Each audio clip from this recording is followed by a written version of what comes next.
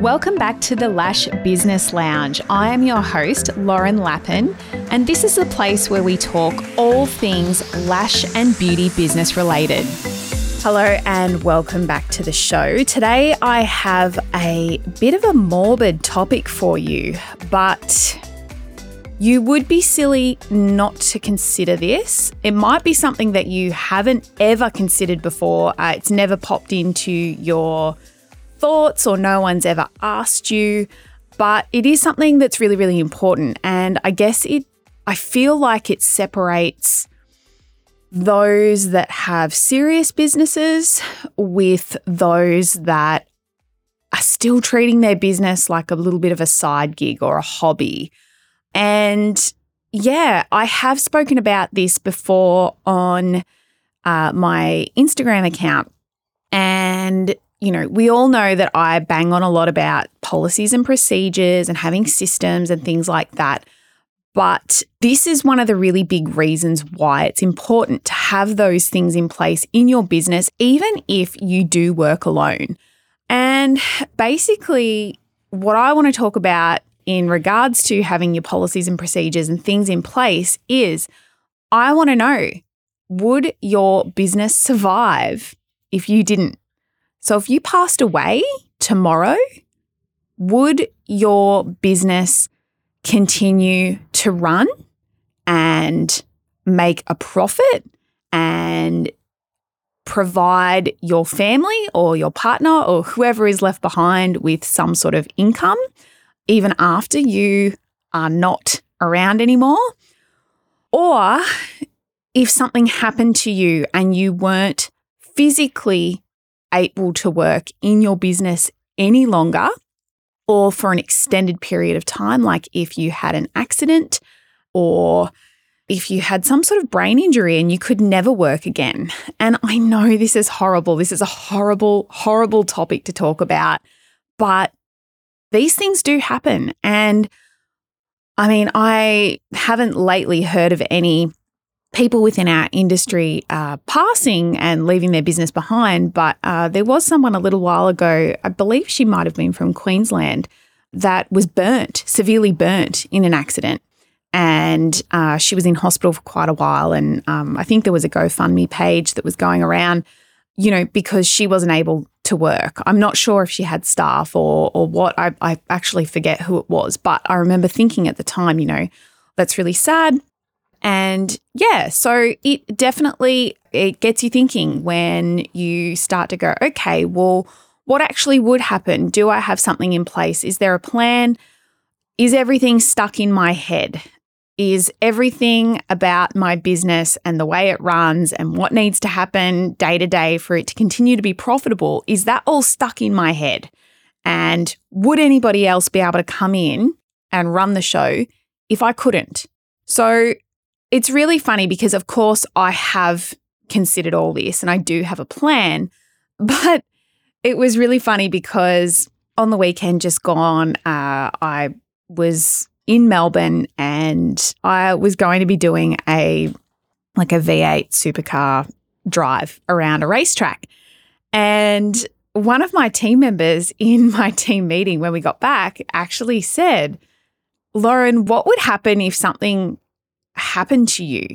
I was just thinking about it because, you know, you kind of did that. You were going to do that dangerous thing. I didn't end up doing it, by the way. It started raining and it all got called off. But yeah, she was thinking about it and she was like, whoa, if Lauren died, would we have a job? Would this salon continue to run? And yeah, I was just like, yeah, no, that's like everything is in place. We have systems and everything is in place. And she was kind of like, what do you mean? And I'm like, well, if I was out for 2 weeks, would you be able to run this place? And she was like, well, yeah, that's fine. And I said, well, that's exactly what would happen. You would continue to run it as you currently are.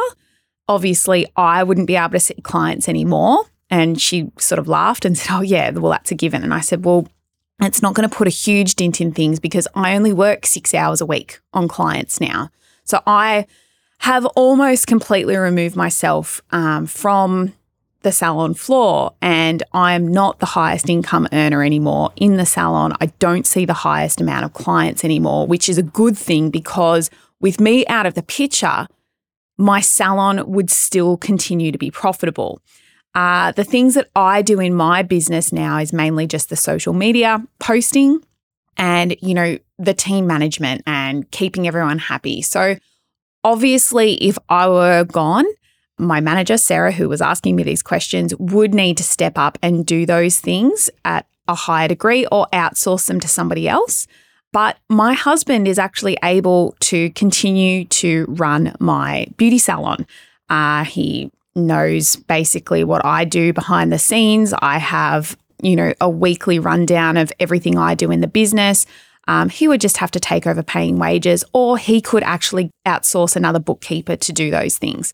So my business would continue to be profitable and make an income for my husband and my children. And my husband would still be able to work in his job.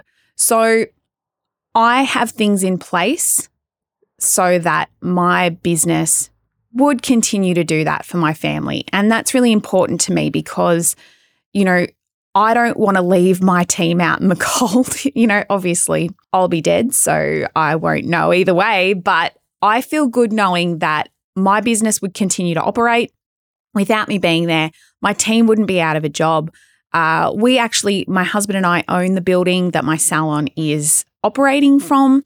And, it's in our best interest for that business to continue to operate because it pays us rent.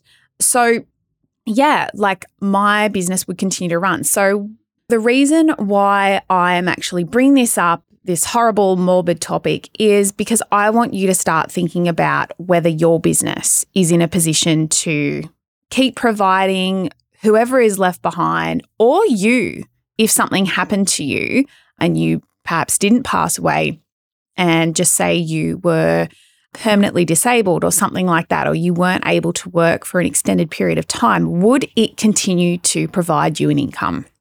Could it continue to operate? Now, if the answer is no, if you are out of the picture for any longer than, say, 1 week or 2 weeks, your business wouldn't continue to make a profit or wouldn't generate any income to support the team that you currently have, if you have a team that is, or if somebody else couldn't step in to take over the reins for you so that it continues to run and generate a profit, maybe it is time to start putting some things in place so that it would.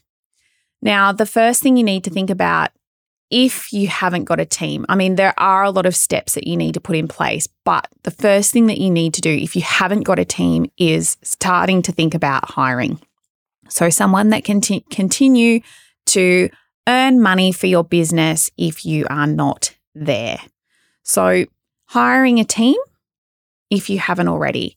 If you already have a team, you need to have policies and procedures for your business. You need to offload a lot of the day-to-day stuff that you have, that's your responsibility, like just say ordering, training, clients. These sorts of things need to be handed off to team members or outsourced to others. So if you currently do the wages every week and all of the account reconciliation, that can be handed to a bookkeeper. You can hire a manager for your business or promote someone that's already within your team to a manager role and offload a lot of your sort of team management responsibilities to them. You can also have a little bit of an action plan for if something were to happen to you. So if you haven't got those things in place, it might be time to start thinking about it. So policies and procedures, you need to have something in place for every process in your business. So I'll rattle off a couple of the really, really basic ones just to start with. Opening the salon every day. What to do when there's no clients booked in. You need admin procedures. So basic, like how to book a client in, how to answer the phone, how to deal with complaints, how to answer an email, how to answer a text message. How often do we need to check the phone for voicemails? What are you meant to do once you've read a voicemail? Doing gift vouchers, payments with Afterpay, payments with ZipPay, banking procedures. There are so many different procedures that you can have, but once these are written, it's very, very easy to get people trained up and running, working in your salon. And if you weren't there, that procedure manual could be given to any new team member, and no matter who is running your business for you, they can actually train them in the way that you like them to be trained.